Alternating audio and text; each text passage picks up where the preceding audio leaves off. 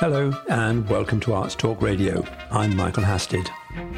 We bring you interviews as well as news and reviews relating to all aspects of the arts in Holland, concentrating on events in Amsterdam, The Hague, Rotterdam and everything in between or nearby.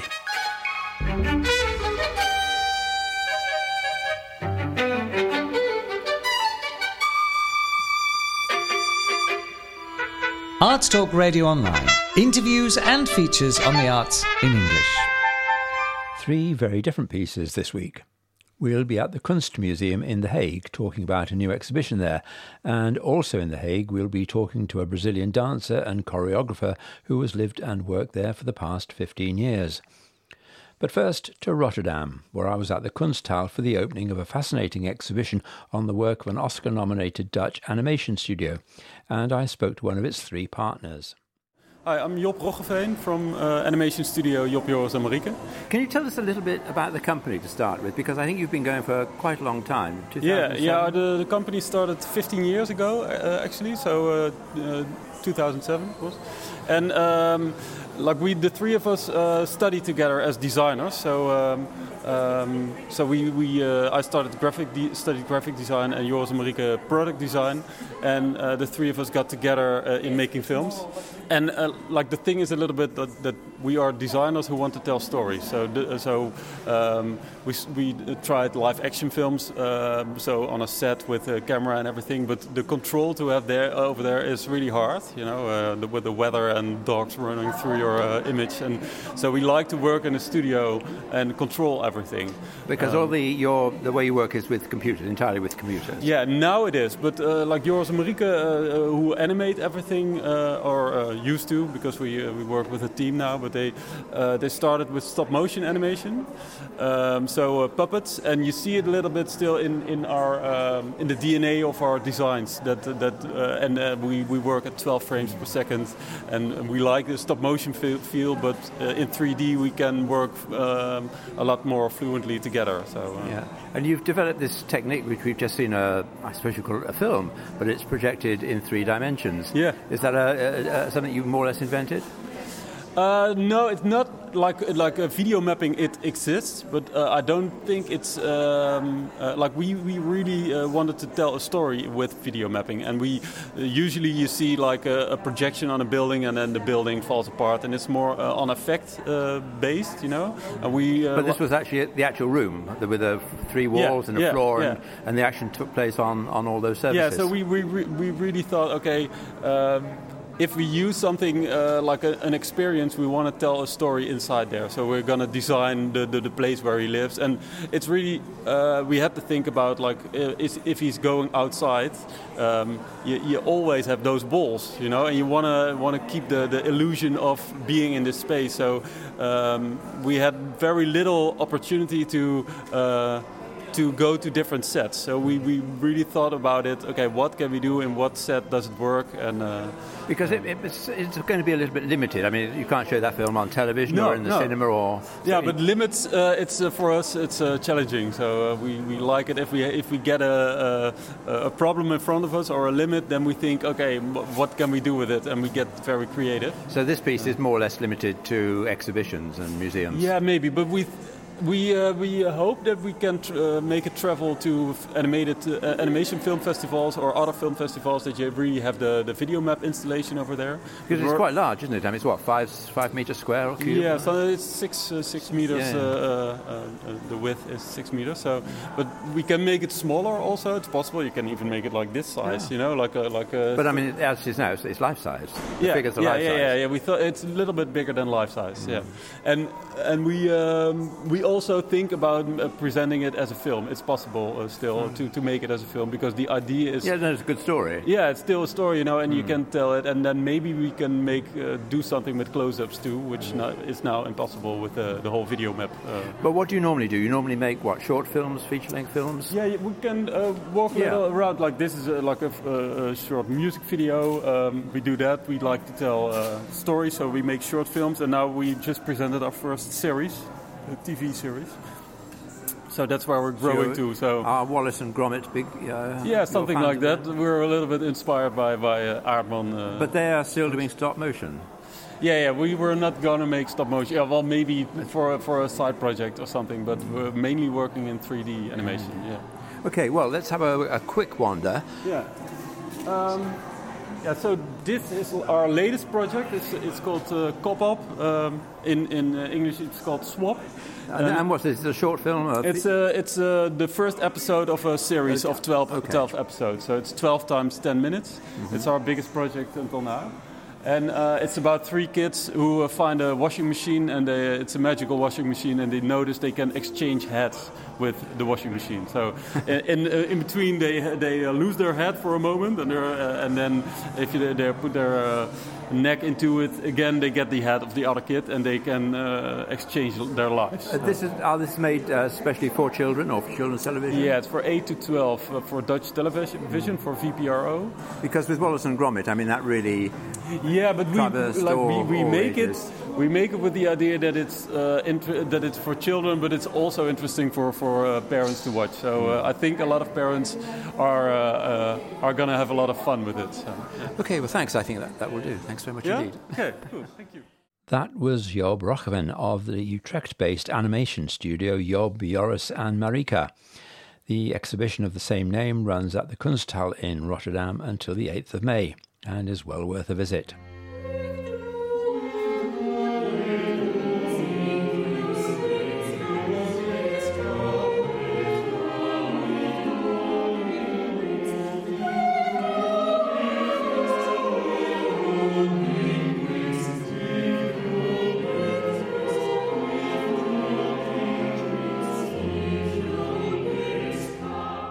Brazilian dancer and choreographer Samir Calixto has been in the Netherlands for 15 years, most of that time working with the Corso Theatre in The Hague. Well, Samir has now formed his own company and their first production is currently on tour. The show is Dido, Aeneas, Us and All, performed to Purcell's opera Dido and Aeneas. I asked Samir what made him choose this for his first production. First of all, is really the music of Purcell. Like his music writing is something that has no wonder endured times, no? And I've always been fascinated by his music since the times I was in the conservatory in São Paulo.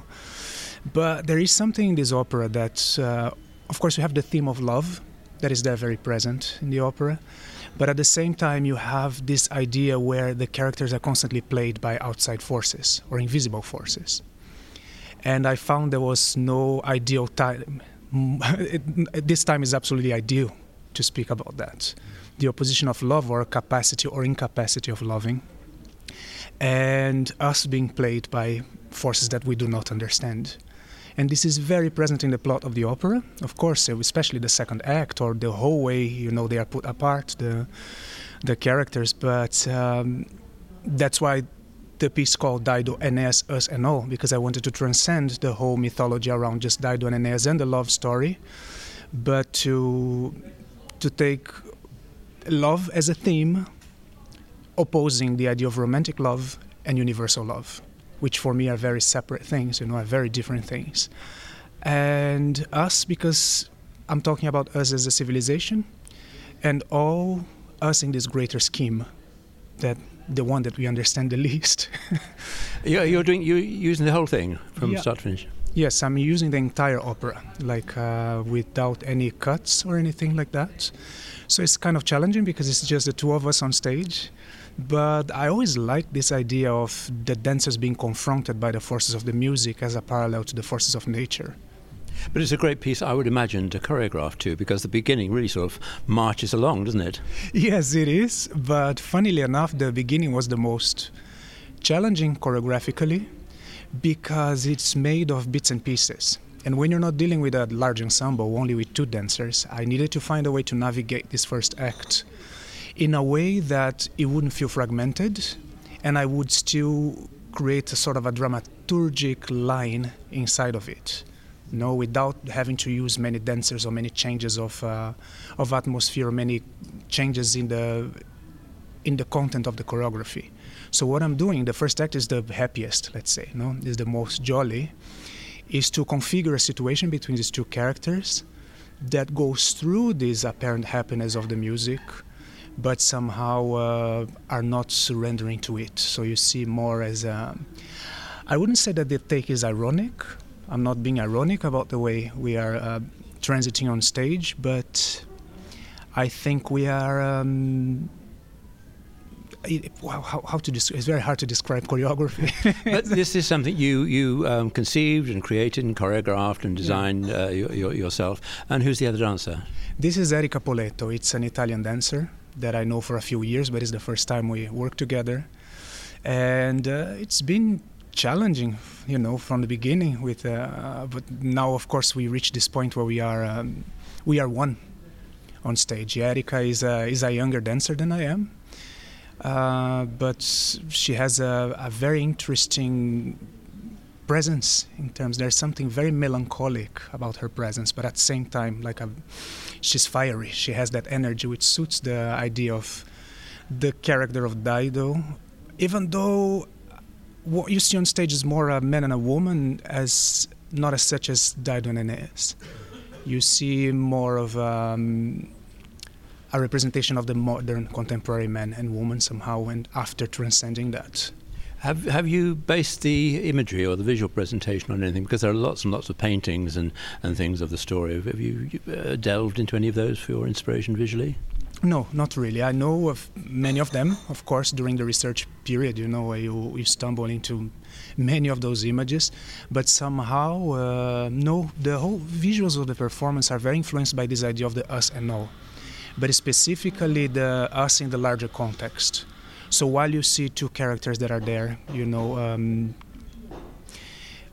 transiting this music, you're gonna see a lot of our relationship with the larger space. This is in the use of a panel that we have, where we have some projections. That's the first time I do this, and I hesitated a lot because it's been very overused.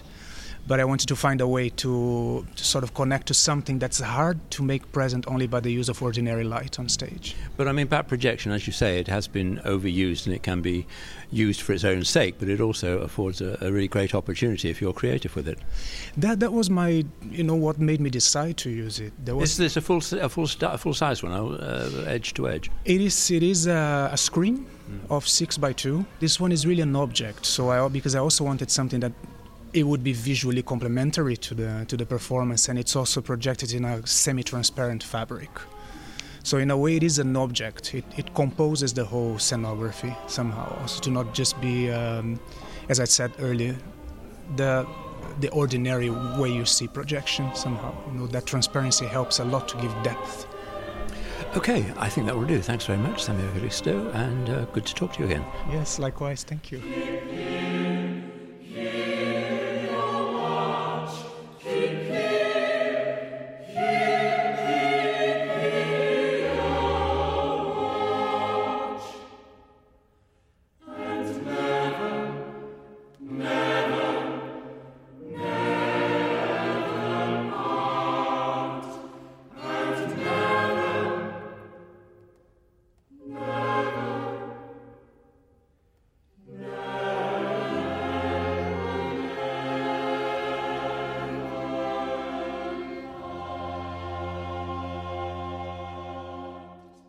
That was Brazilian dancer and choreographer Samir Calixto, whose Dido, Aeneas, Us and All is currently on tour in the Netherlands. Arts Talk magazine provides the perfect companion to Arts Talk Radio, with reviews and previews in English of cultural events in Holland. Whatever your interest in the arts, our international team of writers will always provide something new and exciting to see online. That's Arts Talk Magazine, all one word, .nl. artstalkmagazine.nl. Another exhibition has just opened at the Kunstmuseum in The Hague, showing the work of the Czech Art Nouveau graphic artist Alfons Mucha. Now, you may not be familiar with the name, but you'll certainly know his pictures. Zoe Baus met up with art historian Wendy Fossen of Casa dell'Arte and asked her how you would recognise them. Well, he made a lithograph, so he wanted to be a painter, but he became famous with these lithographs, advertisements, but also theatre posters. And I think theatre posters are probably the most famous ones, although some people may know also his series of the arts or his series of seasons, and they are all recognizable, very distinct, because of the long female figures, and you call them flower women. They're called the Mucha women, and sometimes they're referred to as the women of Mucha, the macaroni Mucha, because of the hair, because they have extremely long hair. They always, mostly wear their hair down, and if not, it's up, but it's not neatly up. It's always a bit messy, like a messy bum. And then the colors are pastel colors, so no bright reds or yellows or blacks like you saw in the commercial posters of Toulouse-Lautrec, for instance. So they're very distinct. It's always a bit, they're extremely feminine. Yes, I feel that, and very sensual. And, I think this is something we'll get to soon, but he was part of this Art Nouveau movement, which drew a lot on the organic, on natural. Exactly. I think that's perhaps why I'm thinking of flowers. But very, very beautiful in a and friendly way. And friendly, even though sometimes they are, dressed in flimsy dresses and see-through, or sometimes a bit sensuous, provocative. But for some reason, I was talking to somebody in one of my tours, and they said, well, for some reason, I never have the feeling that these are prostitutes, even though they are so they have everything to make you think they're prostitutes, but they're not, because it's always very lovely, and also because of the pastel colors, it's never shocking. No. Whereas when you look at the advertisements for Le Moulin Rouge, for instance, by Toulouse-Lautrec, you always have that vibe of the Grande Horizontale. Those are the women that you actually can take home. Not to present to your parents, but in the back house of your house. No, I mean, I think there is something quite classy about these pictures. Yeah. Quite subtle. Now, he himself seems to have been a fascinating man, and you said that he also, and perhaps this is linked to what you were just saying, he was also quite religious, and later got involved with the sort of a mystic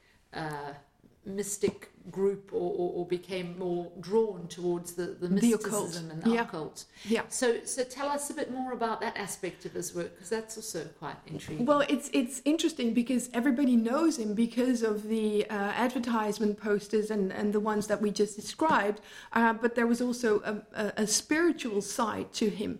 And as I said in the beginning, he wanted really to become a painter, but he just rolled into this lithography, and that's something that we may discuss later on. But he, at a certain point in time, he this was not fulfilling him anymore. So he was looking for something with more depth. And this is also like the time spirit, late 19th century, early 20th century, where you have the occult. People are interested by the anthroposophical ideas, like by Rudolf Steiner, Madame Blavatsky with her theosophical ideas. So it was all something which, the mystic stuff that was kind of going around Paris as well. He became a member of the Freemasons. So he was, and again, because of his religious origins, he was taking on a pilgrimage when he was 7 already by his extremely religious mother. So that was something that was always there. So when he was looking for more profound subjects, it's no wonder that he got this idea to create his own Our Father interpretation, and that's a project called Le Pater.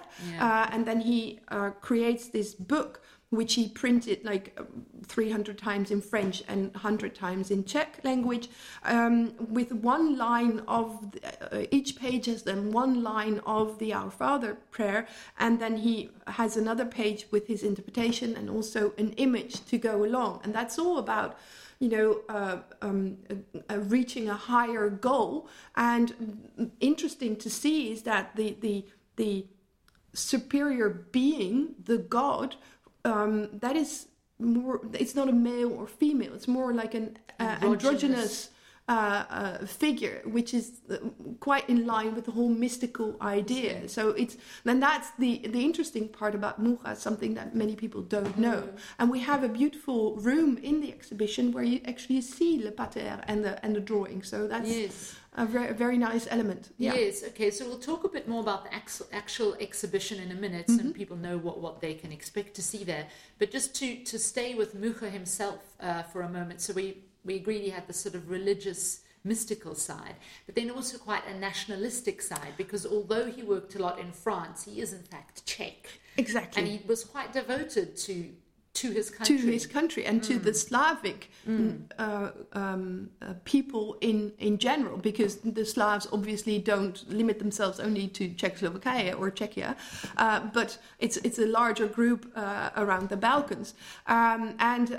He was nationalist from the very first beginning, because his country was also part of the Austro-Hungarian Empire, and he was asked in 1900 to decorate the pavilion for Bosnia-Herzegovina, an area which had recently been conquered by this empire, and that brought him in this like very complex position, because at one point, of course, he didn't want to work for the suppressor or oppressor, but on the other hand, this was a grand opportunity for him to do something about it, to do something nationalistic. And then he designed this beautiful kind of decoration about the Slav people, and that was approved by his employer, which was quite a surprise, but that kindled the fire that he had for his nationalistic feelings, because he was allowed to travel the Balkan, and he saw the deplorable situation that the people were in,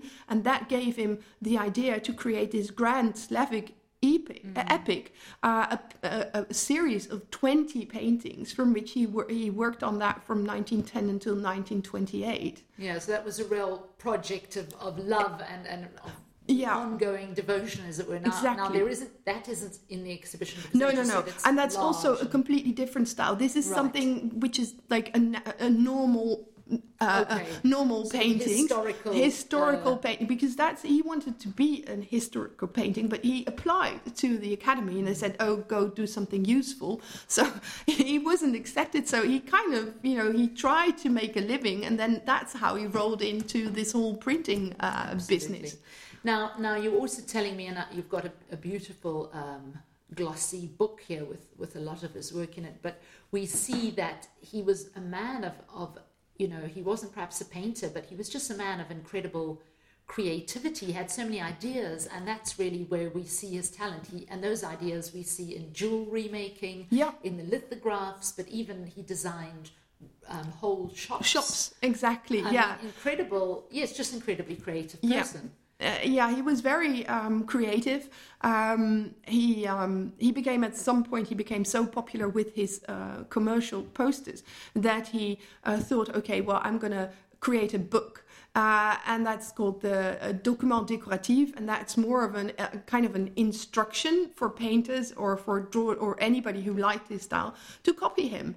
And it's a beautiful that you see on the exhibition drawings, that you see that there's this poppy, just a drawing of a real poppy, and how you can stylize that into a poppy that you can kind of repeat over and over again and create, for instance, like wallpaper. So that's what he tried to do as well. So he wanted to bring beauty into the homes of every person, and that was also very characteristic of the Art Nouveau, like creating a beauty all around you, not just for the elite, and that's why these posters were also very popular, because many more people could afford to have something really decorative and really nice and beautiful to put in their homes, decorate their homes. Absolutely, and they're very lovely to look at. They're aesthetically pleasing. I think most people would agree. Now, what can people expect to see in the exhibition? Because you described it quite nicely for me, the sort of the thinking behind this exhibition. Yeah, the idea is that you kind of walk through Paris, and then it starts with the theatre posters that he made for Sarah Bernard. That was an incredible project, and let me me just tell you how he rolled into that whole thing, how he became so famous, because his big break. His breakthrough was in 1894. He'd been in Paris already for a number of years, and he was supporting himself doing all these little jobs. And at one point, he was proof correcting something for a friend who worked at Le Mercier, which is a print shop. And then their panic broke out. It was Christmas Eve, nobody was around, and the big Sarah Bernard, the great actress, had refused this poster, which had to be up by January 1st. So there was a great rush and also a panic because nobody was available. Everybody was on holiday. So Le Mercier said, well, if nobody's there, then you just do it. And what he did was that he actually revolutionized the whole printing idea, because normally you would have like a stone on which they print the lithographs, and it would be either a horizontal image or a vertical image. But what he did was that he divided this rectangular stone into creating two separate bits, a top bit and a bottom bit, and then created these elongated posters that you could put up against the billboards, like a pin-up, as you said. And then Sarah Bernard would be looking right at you. You would be eye to eye. Right. And it was something which was completely innovative. And also the colors that he used were not the bright colors of Toulouse-Lautrec. So it was like these subtle pastel colors with a lot of like flowers that you associate his work with, and all these prints. It's like these posters are usually very full and very crowded, so there's no space left, but they're very full also with these flowers and lines and patterns that usually have a relationship to the specific subject of the play. Yeah, it's very detailed. This work it's extremely is very detailed. So you see these intricate patterns, for instance, for the poster of Hamlet, which is actually played by Sarah Bernard. So she plays Hamlet. And you see these insular type patterns that you would recognize from the Lindensfarne Gospel, for instance, or the Book of Kells, great Gospels made in the early medieval times. So he uses all that, or Byzantine mosaics. It's something that you see also decorating these. Very thoughtful use of very. So he has then his major breakthrough, and she hires him for 6 years, and then he ends up working for her, creating all these theatre costumes as well. So that's the first room that you actually get into the theatre, and then they move you towards, as if you're walking through the streets of Paris. So you also see these other posters to indicate how much he differed from them. And then you go into the large room where you also see the glasswork of Émile Gallet, which is very much as if you were in a shop. Le Printemps and Galerie Lafayette, big posters of these houses are then seen, these warehouses are seen as you enter into the room, and then you see all these advertisements that he created for bicycles and for train lines and stuff. And Champagne, exactly. And then Champenois, his employer, then says, well, this is so decorative and people are so appreciative of these posters, because these posters by Sarah Bernard, of Sarah Bernard, they were nicked the moment they were put up. Even those boys who were sticking them to the walls, they were bribed in order to get these posters. Wow. So Champenois said, well, why don't you make series? So then he develops these series of the 4 seasons, or of the 4 arts, of 4 times the day. So they become very decorative, and they just decorate people's homes, and much cheaper, of course, than these paintings. Okay, so if our listeners feel like a feast for the eyes, definitely, which is indeed how I would describe his work, a trip down memory lane, because at the end of the exhibition we look at the influence that Mucha has had on the flower power period, the 1960s and 70s. Absolutely. So if you are from those days, or if you're a fan of the flower power period, you definitely have to go, because at the end you just feel like you're completely zen in this exhibition. Well, it sounds like also very feel-good exhibition. I think we can all do with that. Yeah. So Wendy from Casa dell'Arte, thank you so much for talking to us on Arts Talk today, and that one is definitely in my diary. That was Harry Baus talking with art historian Wendy Fossen of Casa dell'Arte on the Alphonse Mucha exhibition at the Kunstmuseum in The Hague, which runs until the 3rd of July. Arts Talk Radio Online. Well, I'm afraid that's all we've got time for this week. This is Arts Talk Radio, and my name's Michael Hasted. If you have any comments, please leave them in the box below. So until the next time, it's goodbye from me. Bye.